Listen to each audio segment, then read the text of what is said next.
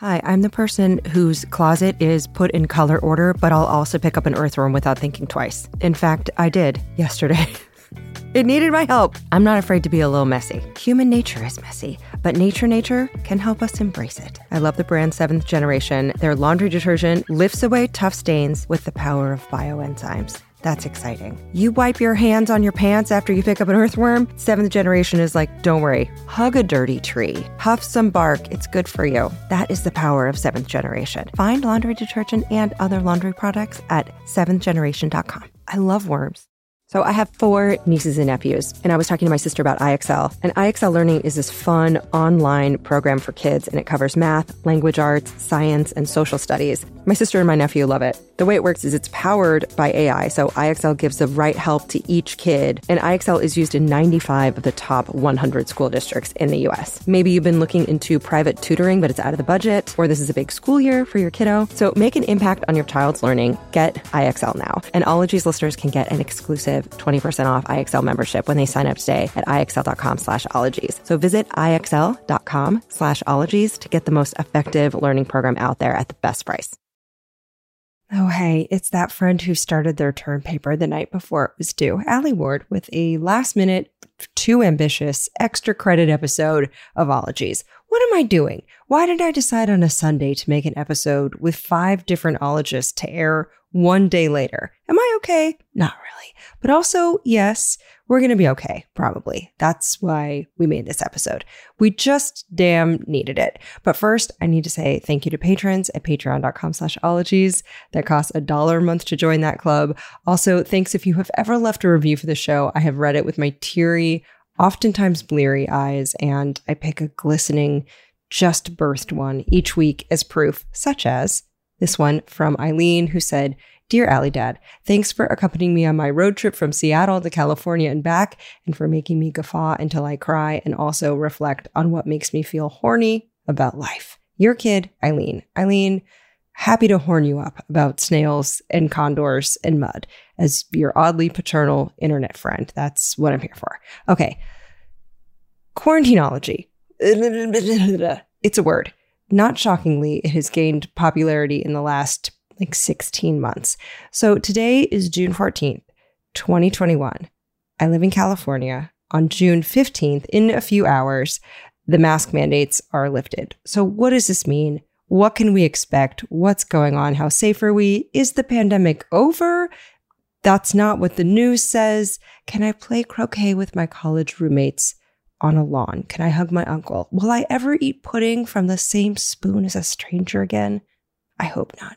But I'm here. I'm here to help. I'm going to do that by letting people smarter than me talk to you with their mouths. So in this episode, we're going to talk to married history buffs, researchers, and authors Jeff Mayno and Nicola Twilley, who you also know as the host of the incredible podcast Gastropod. And these two are releasing a new book. It's called Until Proven Safe, The History and Future of Quarantine, which, side note, Mary Roach calls flawlessly executed. Life goals to have Mary Roach say that about you. Anyway, their book, Until Proven Safe, is available for pre-order. It'll be delivered in July. It's all about why human beings quarantine. Fascinating. There's a link in the show notes. So I sat down and talked to them. They dish on the history of quarantines, why they are and sometimes are not fully effective, the cultural shifts that happen in the wake of a pandemic, and more. And also, I just had an incredible chat with them. I had to pare down a lot of this, and I will release the full version to patrons because it deserves to be heard. After the break, we'll check in with your favorite vaccine infodemiologist, Jessica Malati Rivera, plus Manhattan-based physician Mike Natter, who worked on the front lines amid New York City's surging 2020 caseload. And then finally, we're going to check in with thanatologist, grief counselor, and founder of the School of American Thanatology, Cole Imperi, who will address why you feel so fucking weird and how to process it and move forward and honor the incredibly jacked year that everyone just had.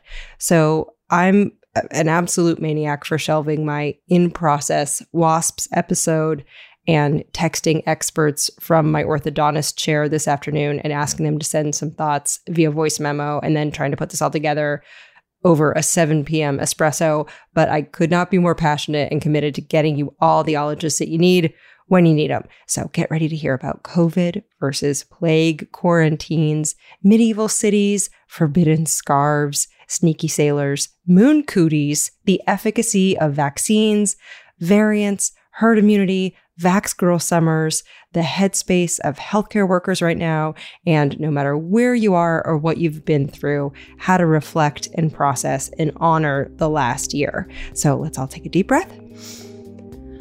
Be thankful for that breath as we examine the history, the present, and the future of Quarantinology.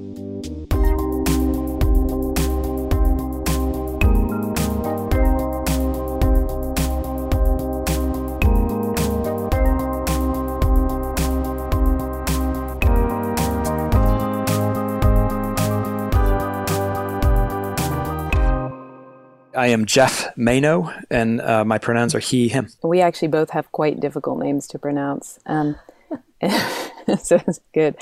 And I am Nicola Twilley, although I go by Nikki, and I am she, her. Can you tell me a little bit about what you were doing when you decided, let's write a book about quarantine? Well, yeah, I can say that the origins of the project itself actually started, or it came quite a while back in 2009.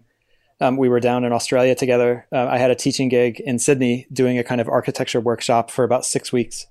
And at one point, we had a local friend who took us out on a picnic, and we noticed that there was this really interesting complex of buildings out near where we had gone, which was a pretty remote peninsula on the other side of the bay from Sydney itself. And, these buildings, they were on stilts. They had really nice kind of wraparound porches, and it was called Q Station. And what it actually was an old quarantine station that had been turned into a kind of spa hotel. Oh my God.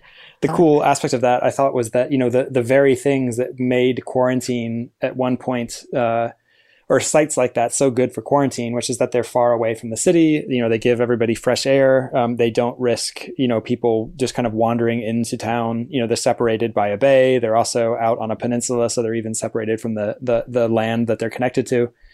Those same things that made it good for quarantine made it good for a spa hotel, a way to get away from the world and to get away from Sydney. And so I think, really ironically, the initial interest in the topic was actually kind of, in retrospect, was actually, a little embarrassing in the sense that we were like, what was quarantine? Why did we stop quarantining people? Why are facilities like this no longer being used for medical reasons, and now they can be turned into hotels, or they can be torn down entirely, or they're just left in ruins? Because, when you look around at quarantine, you tend to see that it really does look like a figment of, or like a leftover business from the past.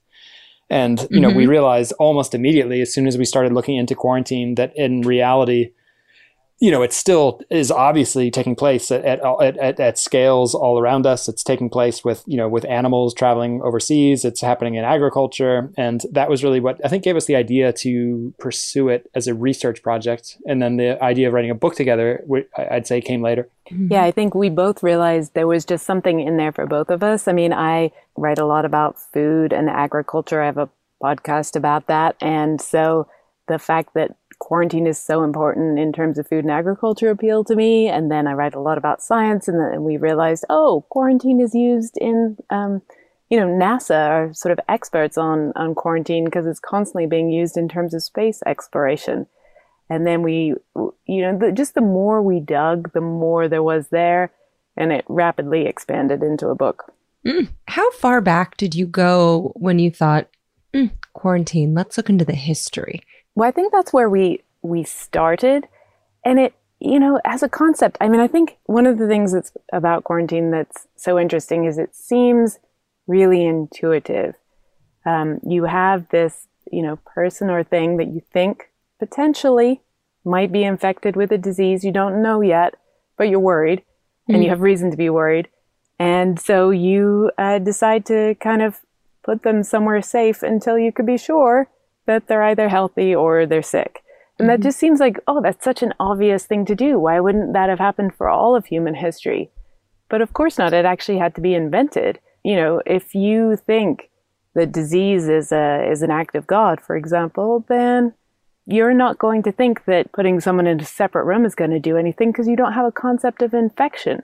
So it did have to be invented. And as soon as we sort of thought that through, we wanted to know where it began. Yeah, where did it begin? Well, historically, it began in the Adriatic Sea, which is interesting because the Adriatic is really kind of the first sea that you would encounter as you're leaving the Near East, what is now the Middle East, and approaching Europe. So as merchants were bringing goods back from Turkey, from what was once known as the Levant, and bringing those into the European economy. It was the Adriatic where people realized that they were encountering mysterious diseases that they hadn't had before, and that those diseases appeared to be breaking out at the same time as these ships were arriving. And so, as Nikki was describing, there was kind of some just deductive reasoning, which was that, okay, let's take the next ship that arrives from the same the same port of destination, or whatever you want to call it, that would come to a city like Dubrovnik or a city like Venice, and let's just hold it. Let's delay it. Let's put a buffer around it, and see if the disease still arrives. And it was that kind of deductive reasoning that I think led to the spatial logic and even the temporal logic of quarantine. And so, there's some debate amongst historians about whether or not Dubrovnik or Venice is really first in line as far as the invention of quarantine. What is a Dubrovnik? Well, I had to ask the internet, and Wikipedia was like, it's historically known as Ragusa. You shit for brains. And I'm like, listen, Google, how was I supposed to know that this historical Croatian seaport with a history dating back to the 17th century is known for its global position in the maritime trade and for its medieval architecture and beautiful stone buildings with russet terracotta roof tiles perched on cliffs above the azure Adriatic waters? How was I supposed to know that? But now I know what a Dubrovnik is, as well as a Ragusa. But I think that from what we've seen and the historians we've discussed and the actual archival evidence, it really does look like Dubrovnik was the first place where a quarantine order was officially given in the 14th century. And it was about delaying the arrival of ships and fumigating goods and keeping the sailors and the merchants themselves out of Dubrovnik so that they couldn't infect the people who live there. And it's really, the timing is because this is when the Black Death arrived in Europe for the first time. So before that, Europe, historians think, had been sort of for centuries relatively free of new infectious diseases. And then the Black Death gets started. A lot of mysteries still about where that started and how it spread, but historians think it started in China and spread toward Europe that way. And by the 1340s, it had arrived in, some of these trading ports that were doing business with the East. Dubrovnik at the time was a huge trading port. It was one of the first places you'd stop on the way into Europe with your, ship full of valuable goods. And the people who lived in Dubrovnik at the time, they wanted to have their cake and eat it. They didn't want to stop trade because that's how they made their money, but they didn't want to die of the plague. And so, quarantine was this sort of attempt to say, well, if we just park you here initially on an island offshore, and later in purpose-built facilities, we wait and see. And then if you're not sick, cool. We can still do trade and make money. And if you are sick, well, we kept out the plague. How long was their quarantine? How long did you have to wait and see if the Black Death would consume a ship full of people before you could say, like, okay, we're cool. Like, bring on the grains? 30 days at first in Dubrovnik, but they quickly switched it to 40. And that was not for the kind of reasons we decide a quarantine length today. So nowadays, the quarantine length is exactly as long as we need to know, according to how long the disease takes to be able to be diagnosed or show symptoms. Back then, there was much less of it. There wasn't a germ theory of disease or anything.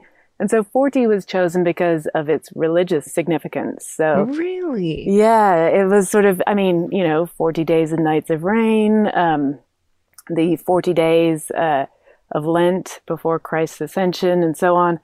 It's a period that was sort of seen as kind of a period of purification or transformation.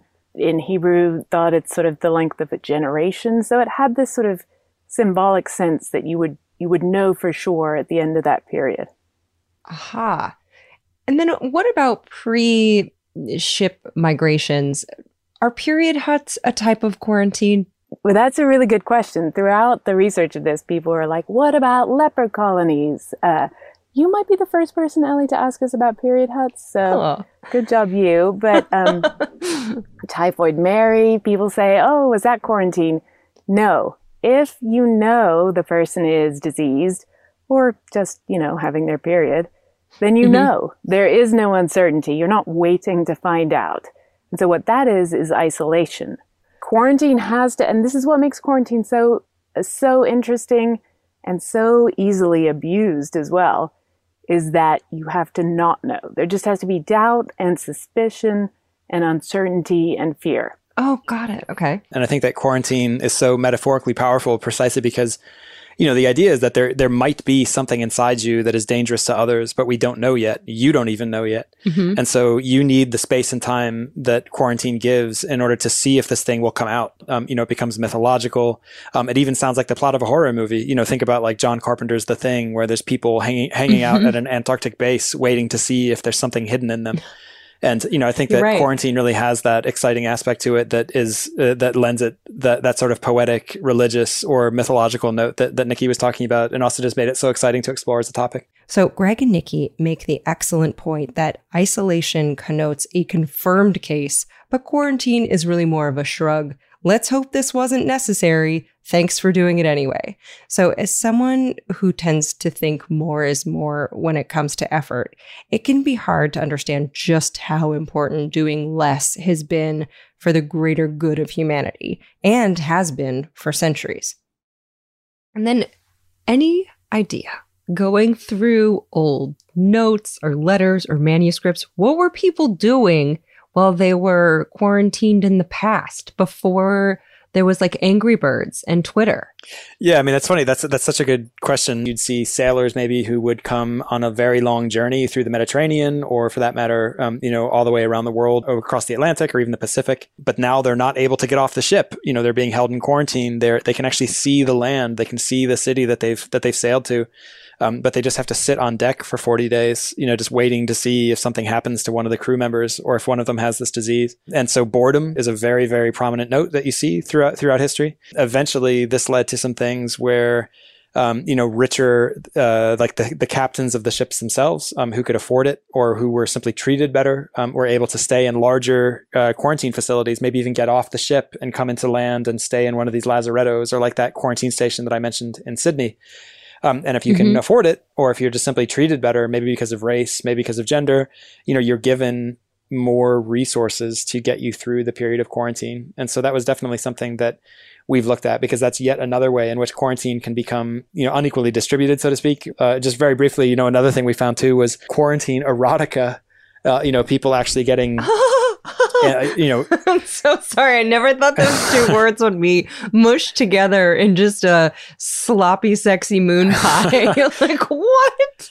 But you're trapped in this building with strangers. You're forbidden maybe to be near them or to touch them. And all of that is just leading up to a kind of erotic frisson that turns into stories. And you see that in the sort of golden age of quarantine literature in the 1800s, I guess you could say. But even during COVID-19, there was the rise of online erotica for people who were fantasizing about being trapped in an airport hotel with other people on the same flights. And, next thing you know, they're bumping into each other in more ways than one. Okay, wait, but go back. There was a golden age of quarantine erotica? No one told me about this. I know. It's and I studied English literature for my undergrad, and we did not focus on this, and I feel shortchanged, frankly. But yeah, in the 1800s, there was sort of this kind of mass, they were these kind of pulpy, syrupy sort of short stories and novellas. One of them is called Love in the Lazarette. It was sort of this kind of tinge of the exotic, because you were traveling overseas and you didn't know who was who. Were they sick? Were they not? Then you're bored. You have all this time on your hand. You're mingling with others. Yes, of course I looked this up, and I had my eyes opened quite wide to titles like Love in Lockdown and Quarantine, Step-Sibling Love in the Time of the Coronavirus, a story of taboo romance, as well as the novel COVID-69, an erotic coronavirus quarantine story. And though I haven't read the last one, let's hope that COVID-69 isn't a futuristic romp set in the 2069 COVID resurgence. Let's hope it's just about good old pandemic knob slobbing. And did you have to study any baby booms that happened after quarantines, or do we find a dip because people are isolated and too scared and depressed to get it on? Excellent question. What they're predicting after COVID-19 is a dip. We did not study this historically. I mean, historically, you have to remember as well, like during the Black Death, you know, a third to half of the people in your town might have died. So it was altogether a next level disease. And I think you might frantically try to reproduce after that, but not maybe during. Aha.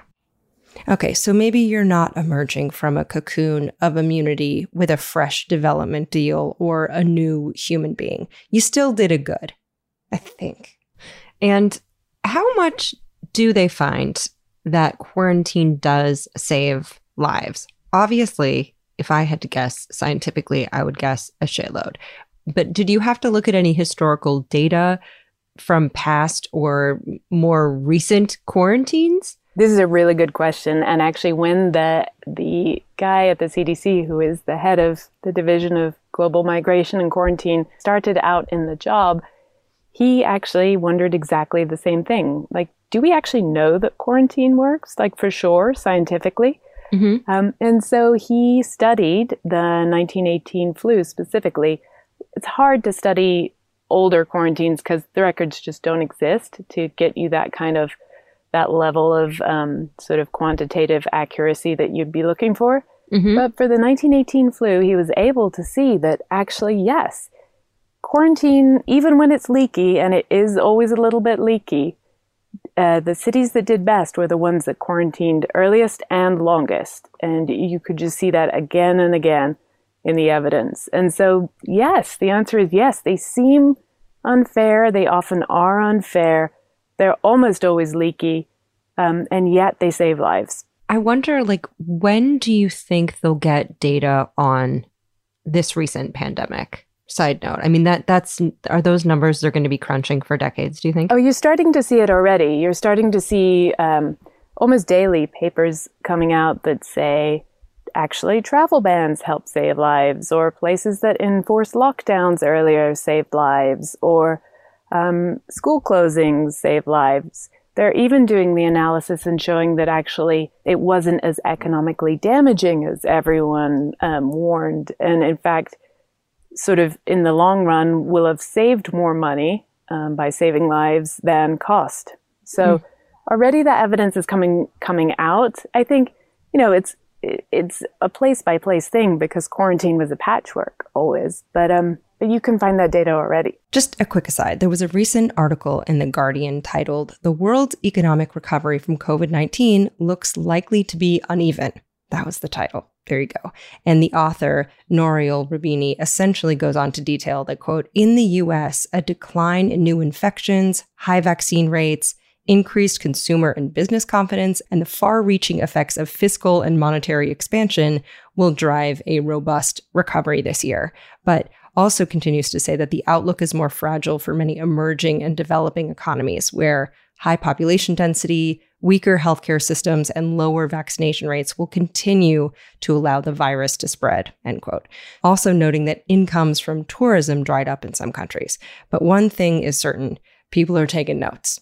Yeah, and I think as well, you know, as we saw with the flu of 1918, I mean, the data is going to be mined for, decades to come. I mean, I think the people will still be writing papers and crunching the numbers on COVID-19, you know, easily. You know, there'll be grad students writing theses about this, you know, in 2050, trying to figure out what did and what did not work.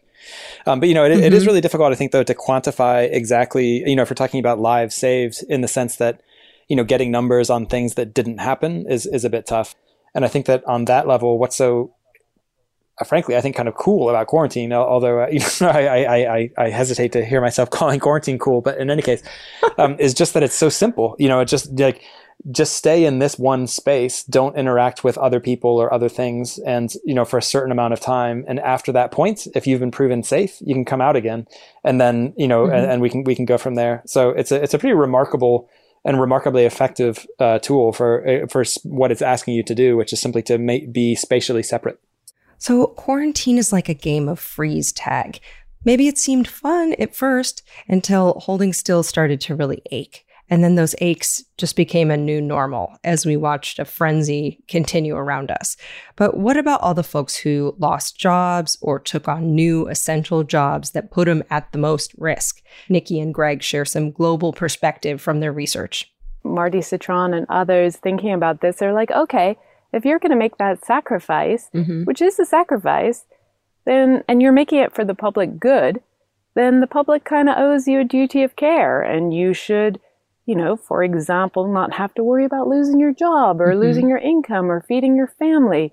And if you make that sacrifice, you should be insured treatment and access to vaccines when we have them and so on.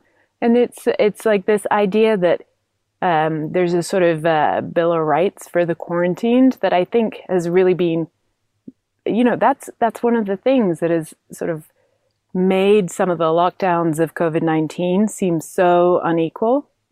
Is because those rights weren't being thought through. People were being told to give something up for the public good.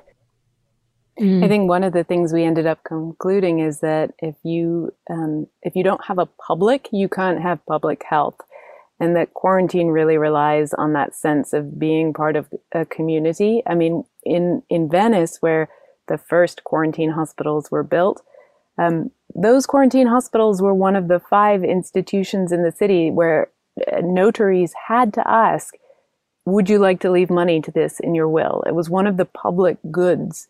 It was one of the things that was seen as being, an institution that everyone was responsible for and that was protecting everyone. And I think if you are living in a place and time where we don't have that sense that everyone is responsible and everyone is also being protected by, these institutions, then it's never going to work. What about historically, when you were writing this book, obviously you did not expect a major global pandemic to happen, like when you started writing the book, but I'm really curious to hear about some of the records that you had to pour through, and if there were any records that really stuck in your mind or really surprised you or kind of emotionally stuck with you. Oh, yeah. I mean, going through our materials and then watching COVID unfold was like, it felt like deja vu every day. For example, in Dubrovnik, they're the first to have passed quarantine regulations.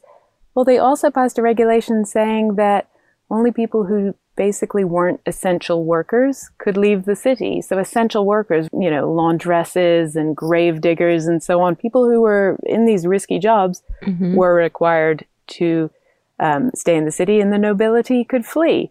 So you saw those kinds of, details of grave diggers being hung for breaking quarantine regulations and nobles running off to the countryside to stay in a villa and tell stories. That's been there since the beginning. So those kinds of stories, and then seeing, that play out during COVID, it was sort of like, oh gosh, have we learned nothing? And after more than a year of essential workers being literally the lowest paid sector in the nation with some pretty high risks, one University of California, San Francisco study found that of Californians aged 18 to 65, the highest occupational death rates were among cooks. So as things open up again and you start to see help wanted signs in restaurant windows and fast food hubs, it might take on a different meaning to you. Yeah, and I think also there were just so many haunting details that came from some of the research we did. One of the things we learned about was in Split, which is a city in Croatia, where an individual who was working at the Lazaretto, I think he was a guard at the Lazaretto, noticed that in the cargo bay where they had been storing cargo taken from ships, he saw a really beautiful scarf one day, and he decided that he would take it home from the Lazaretto with the quarantine station and give it to his wife as a present. but the scarf had the fleas that transmit the bacterium that causes bubonic plague. And so not only did he give his wife the plague, but it led to an outbreak, that then swept through the city of Split. Another example, that also sounds like a John Carpenter film. I apologize for mentioning John Carpenter more than once in a single interview. But in any case, there was a great story from Boston where the pilot of a ship was being held in quarantine on an island offshore from Boston. And when the water froze over, he just walked into town. And I mean, luckily didn't bring the plague with him, but it's those kinds of little tiny details that feel like the beginning of a film, or the beginning of this is how the outbreak starts, that I think really kind of stuck, at least with me, in the sense of just how dramatic and strange they are. When Nikki and I started going into everything from high-level isolation facilities in London where they work with Ebola patients, to even we went underground in New Mexico to a facility where they're storing nuclear waste and it has to be buried for at least 10,000 years. You begin to see that actually the Andromeda strain has a weird kind of, fictional realism, I guess you could say, that was interesting to note. Even the movie Quarantine, which is a horror movie that came out, I think it was 2008. I think is also interesting just because the name of the film is just Quarantine, as if the word itself, like you instantly know this is a horror movie, like just saying that word quarantine, is going to bring people to, make them scared. So if living through the last year and a half and witnessing the continued infection and mortality rates feels exhausting, that's because we've been living in a real life horror film. We lived through it. So cut yourself a little slack for not cleaning every closet or developing those weird vertical abs that only Ken dolls have, and also writing King Lear and other masterpieces. But what else is real but feels like a movie? The fact that I think I have said the most to the most number of people is when the Apollo astronauts first came back to Earth, and the CDC had said that they would not let them back in if they did not go into quarantine because, no one knew there wasn't some weird germ on the moon that was going to kill us all. You have to Google the moon. Someone, okay? I can guarantee you someone's Googling right now. The moon I is knew such it was a not planet. I can't even stand it. The moon stand is it. not a planet. What else is it if it's not a planet? It is not. I believe it's a star or something. It's it is not a moon. So the CDC literally put the Lunar Receiving Lab in Texas under federal quarantine for potential extraterrestrial infection. And it's the only time I think there's been a quarantine for extraterrestrial infection on Earth. I mean, they really took it seriously. There was a plan. If the astronauts had developed some curious, inexplicable disease, there was actually a plan to just bury the entire Lunar Receiving Lab and all the people in it under, concrete and dirt, just to save the Earth. So they were taking this very seriously. And I think, nowadays we kind of, the moon's just a rock. And, imagining that danger is sort of, weren't they silly? But, if we're going to bring stuff back from Mars, it's going to be the same type of precautions that we need to take. So it's a really interesting fact to be thinking about right now. And I think it kind of blows people's minds. The idea of just space critters coming in, you don't know. Who knows what's going to be on there? Maybe the whole Earth will turn to cheese. Maybe there's a weird fromage bacterium. Who knows? Can I ask you some listener questions from patrons? Please do. Please. Ooh, okay. All right. Here's the deal. So we're getting into a phase where a lot of restrictions, at least in North America, in the United States, are lifting, but that's not global. And so a lot of listeners wanted to know, how do we know if it's time to lift isolation and quarantines in a certain region? Okay, so I think as with all things quarantine, there's always a level of uncertainty. And that's one of the uncomfortable things about it. But in the book, we do spend a lot of time talking to the people who figure out, the disease modelers, the epidemiologists who try to forecast spread and come up with, the appropriate response based on what they think is going to happen. And so what they would say is scientifically, what you're looking at is that R number, that reproduction number are people, more people passing this along. If that R number is above 1, you're looking at spread. The higher it is, the worse spread, etc. And so you can make decisions based on that. And so they say with relative confidence that once that R number is under control, and there's a certain kind of level of immunity either through vaccination or exposure in the population, then yeah, it is safe. We do look at the limitations of modeling in our book. We're not at the point where we can predict the future accurately. All you can make is sort of guesses that are more or less educated. And so I think also people should operate according to their own comfort level. That makes sense. I think that that's one of the things that, it's so interesting with COVID is just that it really hits the sweet spot of a disease that requires quarantine, because you can be infectious even if you don't have symptoms. And so, you have to maintain separation from other people because you can be spreading something that you yourself don't even know you have. Right. Yeah. The other thing I'd say is this uncertainty about, am I safe? Am I not?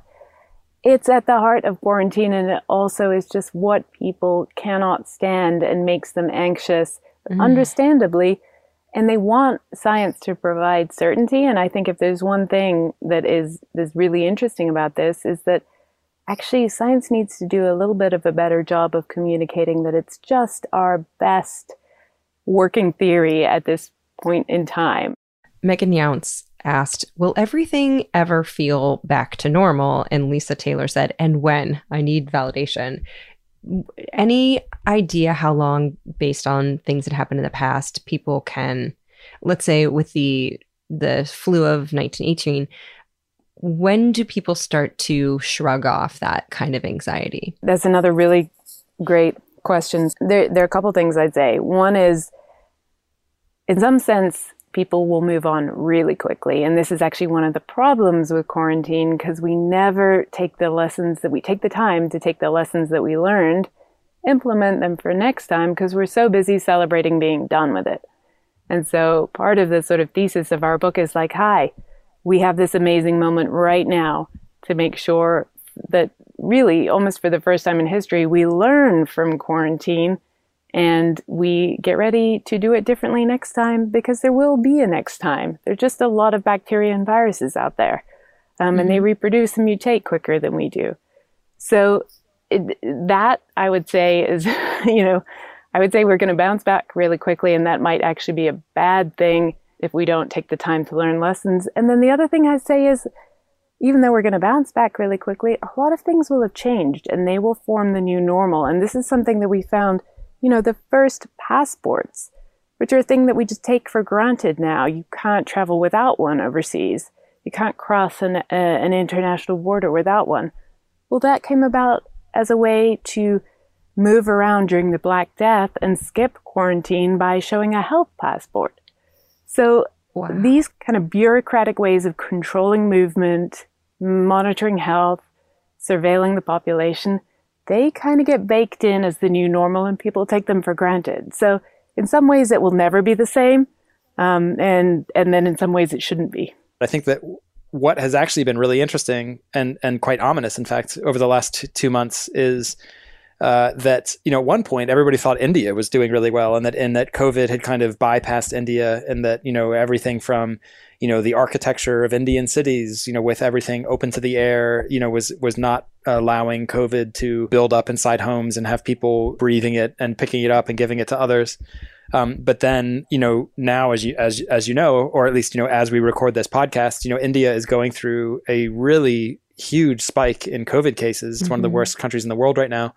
And, the news can really change quickly, because a country that appears to be starting off maybe very badly and is very hard hit can actually get back on its feet and figure out what it did wrong, and vice versa. A country that appears to be not immune, but sidestepping or avoiding all of the really negative stuff can really kind of get blindsided by a second wave, or by a variant, or by several variants, or simply by bad politics. And so that's been pretty eye-opening. And as far as individual countries, I do think, though, that there's kind of a scientific playbook for how to deal with epidemics or respiratory illnesses. I mean, one of my old bosses is a professor of history, and she she was like, well, I can say this because I'm a historian, but we are living in historic times. And I really do think we all went through sort of a major moment in history together, and we should all cut each other some slack for whatever we're feeling. Yes. Good call. Thank you so much for doing this, for being on. It's been really great to process the last year with a few experts, to be honest. Well, thank you. It's such a us. treat for us. Let's continue to process, shall we? We shall. But first, just a quick breather, and we will hear about a few sponsors of the show who make it possible to donate to a few different charities for this episode. And first up is 500womenscientists.org, which is a nonprofit dedicated to making science open, inclusive, and accessible. They're awesome. We're also sending a donation to covid.giveindia.org, which aims to stop the virus's spread and supports vulnerable families affected by COVID-19. They support healthcare infrastructure, and they boost oxygen supply and ventilators to patients in India. So we'll be sending another donation as well to the School of American Thanatology, which seeks to provide inclusive and accessible education opportunities in and adjacent to the fields of thanatology, death work, and thanobotany, while also fostering research and writing opportunities for their community.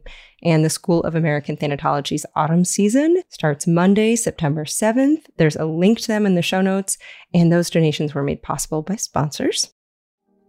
This show is sponsored by BetterHelp. Listen, we're all carrying around just a backpack of stressors and sadnesses. When we keep them all zipped up and the load gets heavier, it can start to affect us negatively. You start to feel misunderstood, sad, resentful. A safe place to unpack that is, you guessed it, therapy. Therapists can help you dump out your bag and work through the heavy garbage that's weighing you down, in my case at least. I've used BetterHelp. They have definitely helped me understand that pushing my feelings down does not actually make them go away. It makes them feel worse. So if you've been thinking about starting therapy, give BetterHelp a try. It's entirely online. It's designed to be convenient and flexible. It's suited to your schedule. You fill out a brief questionnaire to get matched with a licensed therapist. It's so much faster and easier than trying to hunt down a therapist from just online listings and cold calling. That's one thing I love about BetterHelp. And if for any reason you're not vibing with your therapist, you can switch anytime, no additional charge, no drama. So unburden yourself and trauma dump onto someone who's trained for this. So get it off your chest with BetterHelp. Visit betterhelp.com/ologies today to get 10% off your first month.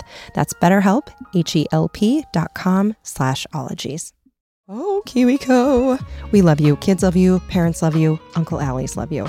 Here's the deal. So whether you're staying at home or you're heading out on some summer explorations, KiwiCo is inviting kids, also kids at heart, that's you, to enjoy their first ever summer adventure series. So kids from 2 years old to teens can receive 6 hands-on science and art project kits over 6 weeks. They have something for everyone. They have different topics for each age, whether your kid wants to explore space or learn about dinosaurs. And I've heard from my parental friends that summer can be a little challenging to keep the kiddos busy. KiwiCo's like, we did the legwork for you. And the Summer Adventure Series is this personalized experience with super fun activities like a bottle rocket kit where kids can build an actual bottle rocket. And you can either receive all of your summer adventure crates at once or weekly for 6 weeks. I think it's so amazing that they have different crates for different ages, everything from the great outdoors that has like giant bubbles or a window garden to a trebuchet kit for ages 9 to 14, an entrepreneur where you can do textured clay projects. If you have kids, if you know kids, keep them occupied and learning and having fun this summer with KiwiCo. And you can get 20% off your summer adventure series at kiwico.com/ologiessummer. That's 20% off your summer adventure at kiwico.com/ologiessummer. Oh, have fun. Oh, it's heating up. It's time to say bye now to your jackets and your sweaters and your tights and get reacquainted with shorts and tees, breezy things. Can I point you to the direction of Quince? What I love about Quince, you can build a lineup of timeless pieces. They keep you looking effortlessly chic year after year without spending a fortune. They have premium European linen dresses, blouses, and shorts. They start at $30. They have washable silk tops. And I love that all Quince items are priced 50 to 80% less than similar brands because they partner directly with top factories. They cut out the cost of the middleman and then they pass the savings on to you. So whether you need a sundress you can wear to a picnic or you need some good t-shirts or tanks that feel nice on your skin and are well made, head over to Quince. I love them so much I put them on my body. That's what clothes are for. Get warm weather ready with Quince. Go to quince.com/ologies for free shipping on your order and 365-day returns. That's QUINCE.com/ologies to get free shipping and 365-day returns. QUINCE.com/ologies.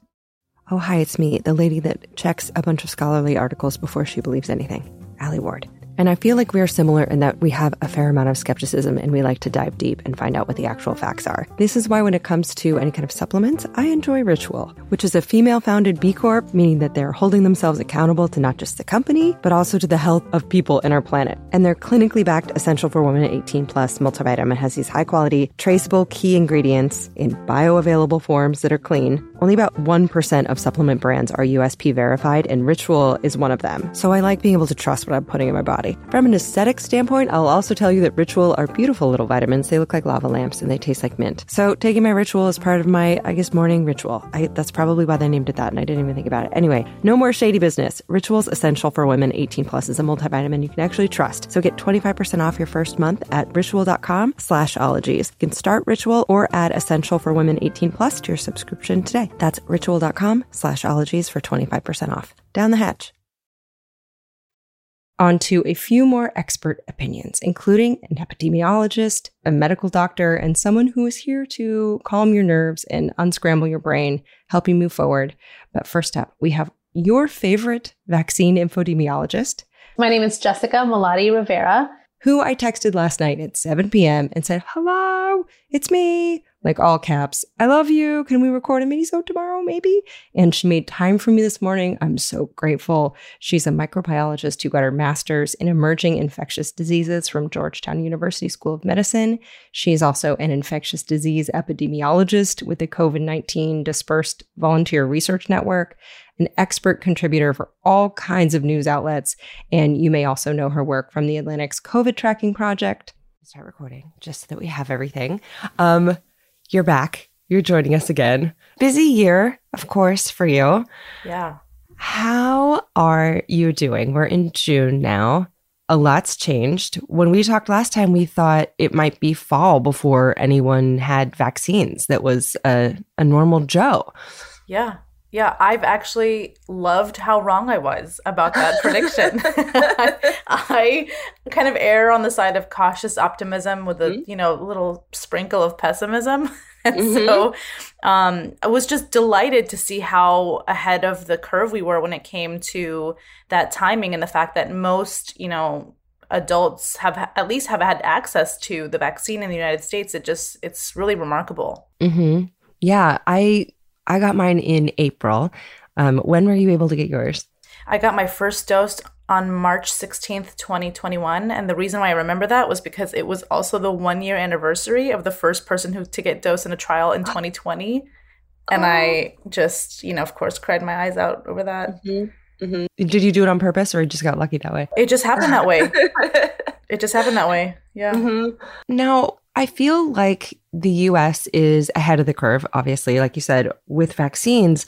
What's going on with the rest of the world, and what does that mean for the way that we've seen curves rise and fall and come back?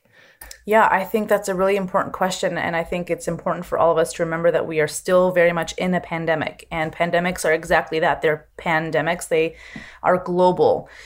And this disease is kind of burning through countries and disproportionately affecting communities at varying levels. And we can't kind of call any victories yet until everybody has equitable access to a vaccine. And I don't know if you saw today's news, was really thrilled to see that Novavax's data came out really good, and COVAX has committed to securing 1.1 billion doses, which also frees up the US to donate even more doses.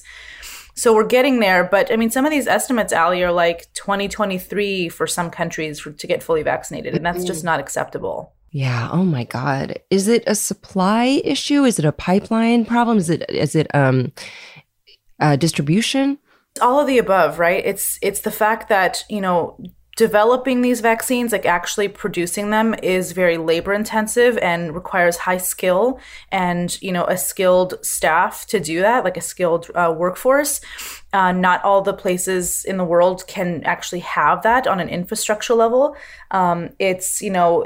It's the cold chain process too, making sure that there's enough, refrigeration and sub-freezing temperatures for shipment and storage. It's cost, it should not be costing people to get this vaccine, but that's because, we in the United States had that majorly financed by Operation Warp Speed.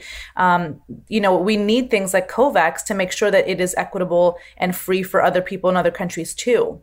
So COVAX, side note, is directed by Gavi, the Vaccine Alliance, the Coalition for Epidemic Preparedness Innovations, and the World Health Organization. And its mission is to provide equitable access to COVID-19 vaccines. So because this is very much a global humanitarian issue, and we're trying really hard to outrun this thing. So toot toot, all aboard to Vaccine Town. Get in. Now, before things get worse. Okay, I promise this episode, it gets brighter and sunnier in a minute. I promise. What about variants in the meantime, as this ravages different countries? Yeah, variants are what keep me up at night, to be honest. Mm-hmm. I mean, I think that it's not something that we need to be, freaking out over. Variants are a very natural byproduct of viruses that, mutate over time. I think we talked about this last time, but viruses need a host body to replicate, and they replicate as they replicate, they mutate, making little mistakes. And that's, after an accumulation of mistakes, you have what we call as a variant. And it's not surprising that we have multiple. It would not be surprising if we have more. But the best way to kind of outsmart the variants is to prevent more bodies, more hosts from being infected to allow more replication to happen. So we do that by keeping risk low, and we do that by getting vaccinated. Now, that said, we have really encouraging data to show that the vaccines that are currently available are really effective at reducing illness if you're infected with the variants. It's not, we don't have all the data yet. We know that at least for the mRNA vaccines, Pfizer and Moderna, the most concerning variant right now, the Delta one, seems, those two vaccines seem to be really effective. We don't have data yet on Johnson & Johnson for the Delta variant, but we're trying as fast as we can to get that data. But honestly, the best thing you can do is to continue to keep your risk low and get vaccinated if you haven't already. Mm-hmm. Any new vaccine data come out that would be perhaps soothing to vaccine hesitant folks? I mean, there's been recent data that's been very encouraging on maternal health. Recently they had data to show that there was no negative impact on the placenta from the vaccine, which I know a lot of people are still kind of very concerned over, very false claims about its negative impact on fertility. There have been, hundreds of thousands of reports into VSafe, which is CDC's data collection kind of survey thing. You could sign up for it after you get vaccinated, where they basically take, some small data from you on how you're feeling, any symptoms, any adverse events. And so far, there haven't been any safety signals on that end when it comes to pregnancy, which is just really, really encouraging. Now, when it comes to mRNA technology, I think if anything, it is just proving how fascinating it is, and the fact that these manufacturers are working already on using this technology for research on HIV vaccines and research for RSV and research for other illnesses. And the RSV one is actually really interesting to me. As a parent, I've got 2 young kids, and I've actually had a kid who was hospitalized for a number of days from an RSV infection.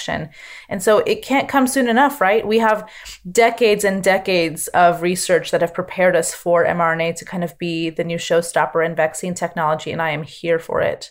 That's right. mRNA vaccine technology is the Beyonce album that she'd been working on for years, that dropped at midnight on a Wednesday with no notice, and will change our world for generations.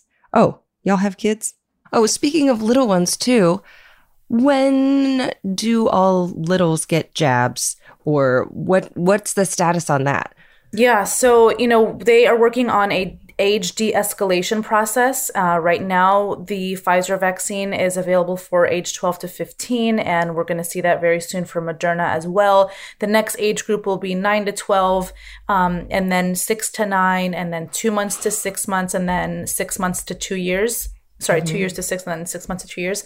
And that will kind of happen incrementally as the data comes available. There have been some estimates, and again, I can kind of like be a little cautiously optimistic, that We initially said Q1, Q2 of next year, but I've heard Dr. Fauci and others kind of predict that it could be as soon as by the end of this year. So, I mean, I wouldn't be surprised if most, at least elementary adolescent kids are vaccinated by the fall school year time, or at least before the holidays. For the youngest kiddos, I think that I'm probably still expecting it in early 2022. Okay. And until then, how are things going with herd immunity? Like at what point are things feeling safe to gather? I know that a lot of us have been like chasing COVID restrictions and saying, okay, what are we at now? This state versus this state. How is herd immunity working in terms of resuming in at least the US some kind of like very air quotes normal life? Yeah, I feel like herd immunity kind of got a bad rap and it became this like fixation with folks when it came to kind of, it was almost equated as an on-off switch for the pandemic. Like once you reach it, it's over. And I think a better image to think about it is like a dimmer switch that you kind of are slowly making the virus like less and less bright in the community. But it's not a moment, right? It's not a moment that we can specifically predict. We think it's going to be when we're close to that 80% fully vaccinated range. And the reason why we say that is because we've never lived post-COVID, right? We can say that with confidence about diseases like measles, for instance. When measles vaccination coverage drops below 95%, we immediately start to see outbreaks. We see them in clusters of cases among kids in various parts of the country, in various parts of the world. So we know, because we've lived post-measles vaccination campaigns, what it takes to kind of keep transmission extremely low or non-existent. We don't know that yet for COVID. And so because of that, I think that this obsession with a number is getting people really giving them either false hope or just kind of false expectations on what it's going to look like to be either managing COVID as a less disruptive, possibly endemic virus, or a virus that maybe we do fully eliminate from our population. I think that right now we're in the 50-ish% range for people who are fully vaccinated in the US. That's not enough, right? We have a long way to go to get at least to 80%. But again, herd immunity is not a moment in time, and it's also not something that we can actually claim just for one country, because we live in a very global country, a global world, and people are traveling. People are going to different places now, and countries are opening up, and businesses are resuming their travel. And so we have to think about this in a much, much bigger population. That's a great point. What will the summer bring? Will it be vaxxed and waxed, hot girl, hairy but alive 2021, masks off, thongs on? It could be sandals or butt bonnets. It's none of my business. You know, my Vax Girl summer is going to be kind of a lot of the same. We do have travel planned. We are planning on seeing some family who we haven't seen in a very long time over the summer, and we're planning on getting on a plane with the kiddos. I kind of wanted to wait a little bit later in the year to do that, maybe giving them a chance to get vaccinated or see those numbers be a little bit higher. But thank God my kids are not at high risk of severe infection. They don't have any underlying conditions. It's no risk. I mean, this all kind of goes down to people's risk tolerance, right? Everybody's risk tolerance is going to be very different based on your medical experience, any medical trauma, your kind of risk tolerance in life in general. We're kind of taking it day by day. I don't think that there's one size fits all for how people can have a good summer. I am encouraging people to, celebrate the fact that these vaccines do actually change your life, in the sense that you are at a very low risk of getting or spreading the virus once you're fully vaccinated. So it's not like nothing changes. A lot of things can change, but I also recognize that I and many other people have little kids who are not eligible for vaccination yet. And a lot of people too have either kids who are medically fragile, or people in their families or in their bubbles that are either immunocompromised, on immunosuppressors, that it doesn't make it a very easy answer to just say, okay, you can do this and it's fine and it's safe. A lot of people want me to just say, like, is it safe to do this? And I just can't answer those questions all the time. I think outdoors is awesome, especially if the weather is, pleasant. Doing things outdoors, I'm like really fine, even being in mixed company with people who are unvaccinated, because I know that my risk is really, really low to get it, especially outdoors. So I kind of feel like it depends on that, it depends on the circumstances. I don't love the idea of like hundreds and hundreds of people in a closed room for a long period of time with mixed vaccination. But, again, that's risk tolerance, and mine's just not there yet. Right. What about masks? What do we think? I mean, mask fashion is going to be around for a while, right? Yeah. I mean, I don't think masks for individuals are going anywhere for a while. And I mean, it's June 14th here in California. Tomorrow is the day that we're supposed to see mask mandates kind of eliminated and no longer needing to be enforced in private places. They will continue to be enforced in places of public transit and major hubs like that in airports, et cetera. But, I think that it's one of the kind of big public health takeaways from this pandemic that a lot of people have this muscle memory of, I don't feel comfortable in this space, I'm just going to put a mask on, or I've got a tickle in my throat, or I've got a cough. And let's be honest, a lot of respiratory viruses are back with a vengeance right now because they've just, been waiting around. And I know that for myself, if I'm going to be traveling during flu season, I'm bringing masks with me just in case. And I think for a lot of people, that's going to be a takeaway from this pandemic that lasts for a lot longer. I think in places like airports and train stations and subways, et cetera, I think we'll probably see them enforced for a bit longer until we get higher rates of vaccination, until we see kind of really, really low transmission. There is a concern that the fall could bring another surge. We hope that that's not the case, which is why we're trying to get as many people vaccinated now. But that said, I think that we're probably going to see a lot of places just very soon in the near future say masks are optional or masks are not required at all. Okay, so that's a lot of body talk. And really, where would we be without our lungs and our blood vessels? But what about the bucket of neurons trying to make sense of all of this? Do you think that there has been psychologically like a mixed response to reopening? Absolutely. And I think we have to be very, very gentle with each other. I think the process of re-socializing ourselves, I mean, I'm seeing my kids be like really weird as they're like starting to get re-socialized and be like, oh gosh, they haven't been around other kids and this is stressful. And, adults are the same way, right? A lot of us have very different feelings about what it means to like hug again, what it means to be indoors at a restaurant again. And I think that we need to be patient and kind and gentle with each other because we're not all going to arrive there at the same time. And, having those conversations with people that you love and people who are in your community to be like, hey, what are you comfortable with? Let's kind of pivot to make sure that we're all on the same boat, because I don't think that it's fair to just be like, restaurants are open, let's all go indoors right now when not everybody's there. Yeah, definitely. So there is some risk still, even if you're vaccinated. But think your basket of biscuits, it's very rare. I mean, breakthrough infections are happening. They're happening at an extremely low rate, like 0.1% of vaccinated cases.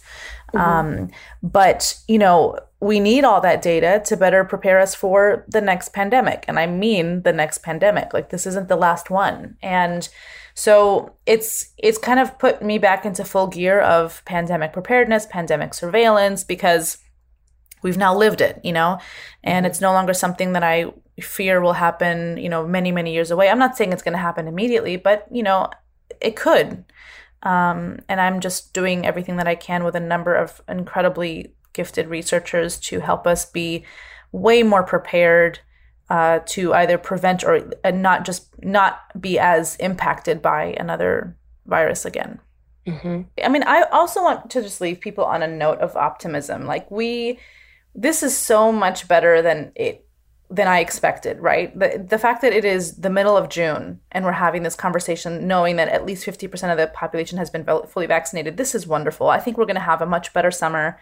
I think we're going to have a much better fall. And I'm really hopeful that our holidays this year are going to be filled with so much more joy. Mm-hmm. And togetherness and casseroles, perhaps. Bring back the casseroles.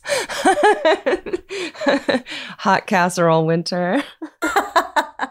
Now that we've covered the history and the present day medical ins and outs of this pandemic, let's talk emotions. Let's talk about your emotions. Let's talk about the future. So I hollered at my dear, dear friend who I met via Ologies, Cole Imperi, who is a triple certified thanatologist, a thanobotanist, a death worker. She is president of the historic Linden Grove Cemetery and Arboretum, and honestly, America's favorite grief counselor. So she took a break today from planting trees at the cemetery to run and record a message for you. And I love her so much. Hi, everyone. It's your favorite thanatologist, Colin Perry, still mohawked, but now with green hair. You see, I have changed a little, and so have you. So let's talk about that. There's a word I developed as part of my research that might help you as you venture through post-pandemic life. The word is shadow loss. Shadow loss. Ooh, let's get into it. So in modern society, we are not great at honoring losses that don't involve a dead body. But shadow losses are often the things that hugely impact us. A divorce might be a shadow loss. Or maybe you got ghosted as an adult and it left you reeling. Or getting fired unexpectedly. Those can all be shadow losses. Now, two people might both have gotten fired unexpectedly, and one person was like, that's the best thing that ever happened to me. It was great. But the other person maybe didn't see it coming, and maybe that was a shadow loss for them. So those are all examples of shadow losses. And if any of these things happened also against the backdrop of a pandemic, that is a double whammy. How many of you had to cancel a wedding, miss prom, say a final goodbye through a YouTube live stream? Those can all be experienced as shadow losses. You or somebody you know might also be experiencing this. At the start of the pandemic, perhaps that was a shadow loss for you. You lost maybe your job or at least every semblance of what was your normal life gone. A shadow loss is a loss in life, not of life. And it's a word we use to define and claim an experience for ourselves. When a shadow loss happens, something dies, not someone. Shadow losses can accompany what I call big deaths, which are the loss of a human or an animal that we love. But it is up to you to decide if the pandemic has been a shadow loss for you or not. How do you know? Cole breaks it down. We grieve both big deaths and shadow losses. So if you have been a mess for months and months, or dealing with you wake up and you're like, oh my gosh, get it together. What is wrong with you? It might be grief. You might be grieving. And grief is not just an emotion. In fact, grief, the definition, in modern grief theory, grief is how we respond to loss. And the way you respond to loss is unique to you and unique to where you are in your life. Our grief responses change as we get more practice with loss. And there are actually 6 categories of symptoms in the grief response. You can have symptoms that are physical, behavioral, cognitive, emotional, social, and spiritual. When I'm grieving, I notice a physical symptom. I have the driest lips. Always when I am grieving. No chapstick can heal them.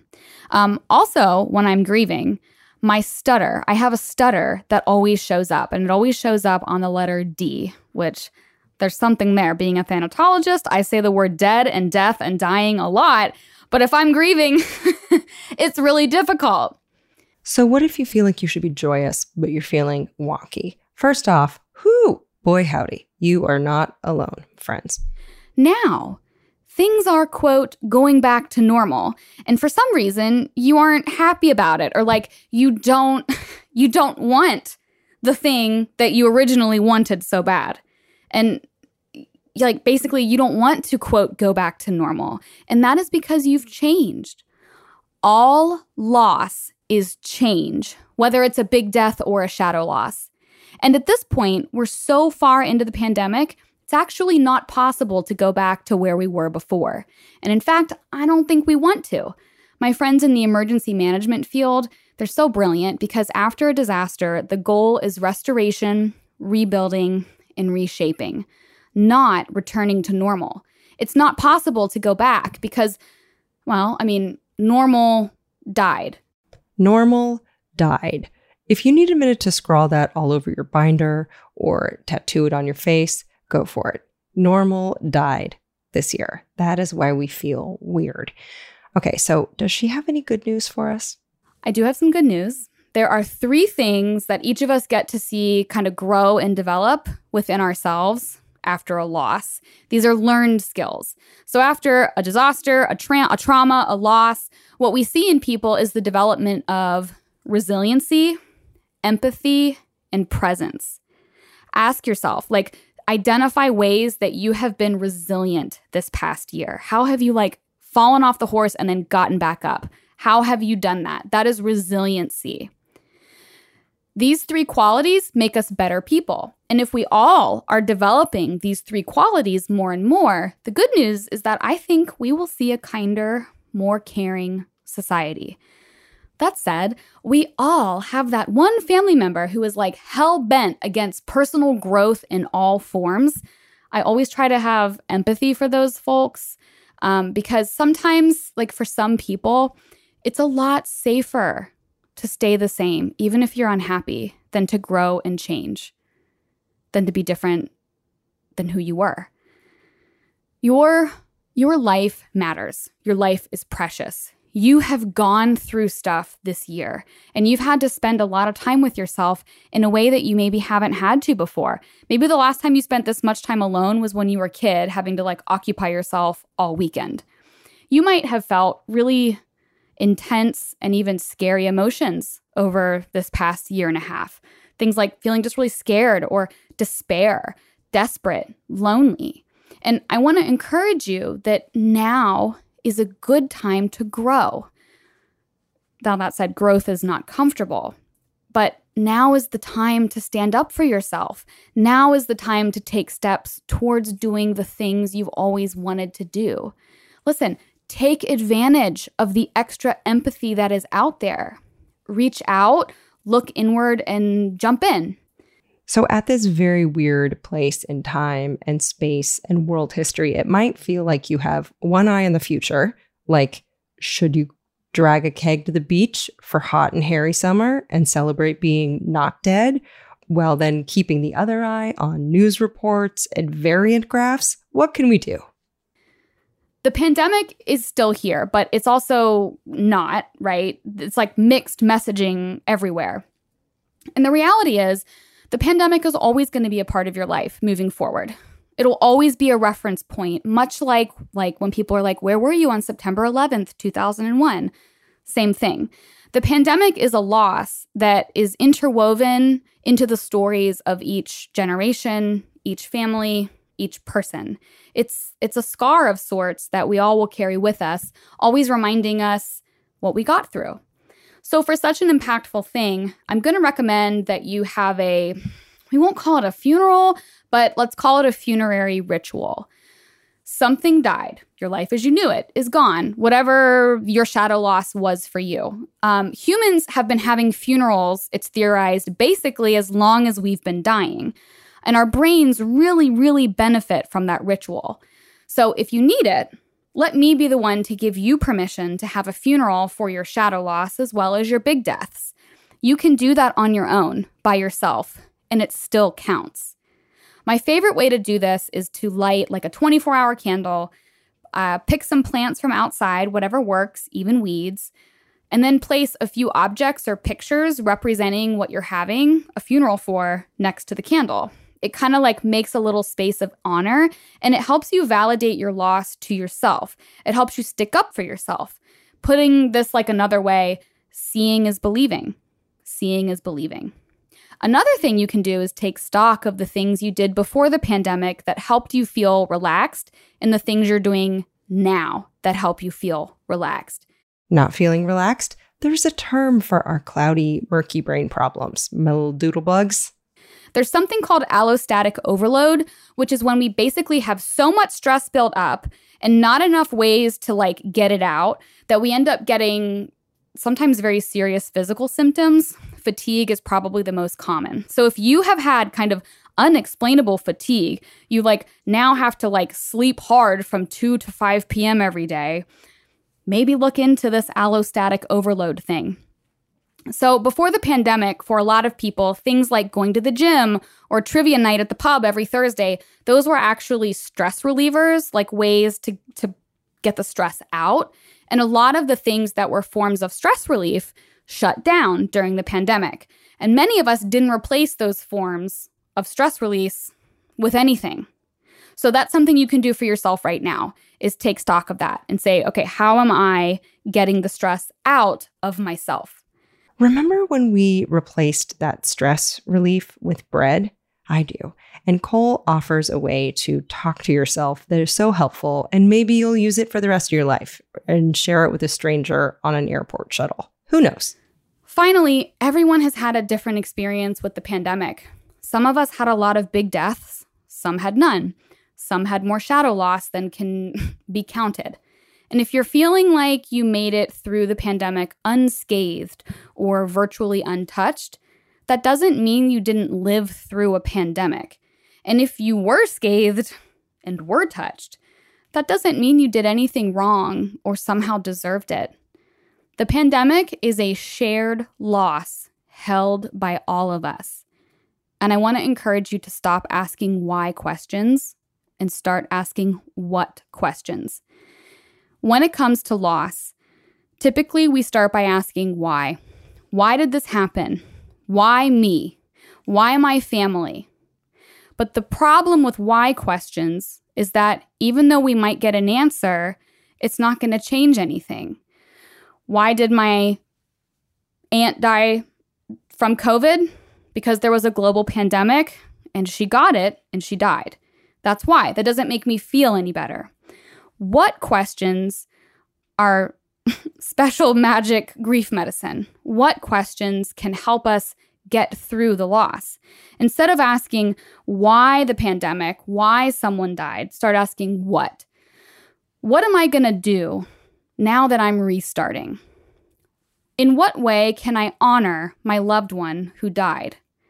What would feel good for me right now? What can I do to honor my loss? In what ways can I take better care of myself moving forward? And that's what I'll leave you with. Ask what, not why. Take stock of how you're getting the stress out of your body. And allow yourself the opportunity to have a funeral for all that you've lost, because all loss is change. And take good care of yourself and hydrate. And thank you, Allie, for having me back. Bye, everybody. Oh, cool. Follow her everywhere. She's on Instagram at Imperi and at American Thanatologist. Links to her are in the show notes and on my website. Also, go find her October 2017 Thanatology episode, which has changed lives. Okay, on to another ologist who is a dear friend. You love him so. Many of you were really touched by the Coronasodes featuring the words and the voice of New York City doctor Mike Natter, who spent 2020 in the utter chaos of the front lines. And I wanted to check in with him, see how he's feeling, what he's expecting. Hello, Dr. Ward. I'm not a doctor, but that's fine. He is. It's Dr. Mike Natter here. I've missed you. I hope you're well. So, in terms of where we are right now in the pandemic, I'm just so optimistic. I am feeling just so much better. And things are really, truly starting to turn that corner, and things are getting back to that pre-pandemic life. And truly and dearly, it's all thanks to the vaccine. So many people have gotten vaccinated to the point where we've finally gotten a handle on the spread and what's going on with COVID. It's allowed us to get back to our lives. And for me personally, I can't tell you how much better I feel. I feel more like myself. I feel less emotional and sad and depressed. I was not in a good way this past year, and after experiencing what I've experienced and seeing these horrible things. And for the first time in a long time, I just feel hopeful and I feel good. And I really want to pay my respects to the people that developed the vaccines and worked hard to administer them. And all of my healthcare, brothers and sisters, it was really rough. And it was those people that got me through it. And also people like you, Allie, spreading scientific evidence-based information when we really needed it most. So I thank you, and I thank my healthcare family and those who developed the vaccine, and everyone who's been vaccinated, well done. And those who aren't, please consider it. And those that are on the fence that have questions, talk to your healthcare providers, talk to people in your family, people who have gotten the injection, and understand, there's a lot of misinformation out there, and it's important to educate yourself with credible information.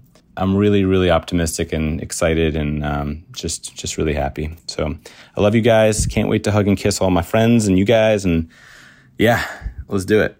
So ask smart healthcare providers simple questions. If you're on the fence, consider the risks of not being vaccinated, both yourself and others. And to everyone out there listening to this, we've survived this far, and that's a lot. So whether you were pipetting things to develop the shots or administering oxygen to people on the brink or crunching data or just staying the fuck at home, thank you. And to everyone who still feels a little foggy, you're far from alone. You are very normal. And all of the ologists in this episode are incredible for being so flexible. Definitely look for Nikki and Greg's book, Until Proven Safe, The History and Future of Quarantine. That is due out in July, but you can pre-order it now at the link in the show notes. Amazing book. The uncut interview will be up later this week on the Ologies Patreon. Follow Jessica Malati Rivera. She is awesome on Instagram. Indispensable information. Dr. Mike Natter and Cole Imperi. Links to their accounts are in the show notes. More links will be up at alieward.com/ologies/quarantineology. We are at Ologies on Twitter and Instagram. I'm at Ali Ward with one L on both. Thank you to Aaron Talbert, who admins the Ologies podcast Facebook group. Thank you to ologiesmerch.com merch girls, Bonnie Dutch and Shannon Feltus, who host the podcast You Are That. Thanks, Noelle Dilworth, for scheduling and all kinds of help. Susan Hale does those quizzes that you love. Emily White of The Wordery makes transcripts. She's awesome. Kelly Dwyer designed AllieWard.com. Caleb Patton bleeps episodes. Soon-to-be spouse Jarrett Sleeper helped get this entire episode all together like the champ and the hunk that he is. Archa. It's 1:09 in the morning. We're just getting started. We're going to get this up. And of course, to Stephen Ray Morris, who has been an editor with us since the beginning. He hosts the Purrcast and See Jurassic Right. And Nick Thorburn wrote the theme music. His band Islands has a brand new album, came out last week. It's called Ilomania. Perfect for summer. If you stick around until the end of the episode, I tell you a secret. This week's secret is that Jarrett and I are getting married in 3 weeks, and we don't yet have a venue or a dress or a florist or a caterer or rings, but we have a lot of faith and optimism and vaccines. So whatever happens, it's going to be perfect. It's just been a busy spring. We're going to figure it out. Also, did I order a wedding band that has a glass eyeball in it that matches his? To be determined if it'll be too weird to wear. I did. Okay. Stay safe. Hydrate. Sunscreen. It's okay if conversations are awkward. We're all feeling it. Okay. Bye-bye. Pachydermatology. Homeology. Cryptozoology. Litology. Nanotechnology. Meteorology. Olfactology. Nephology. Seriology. Selenology.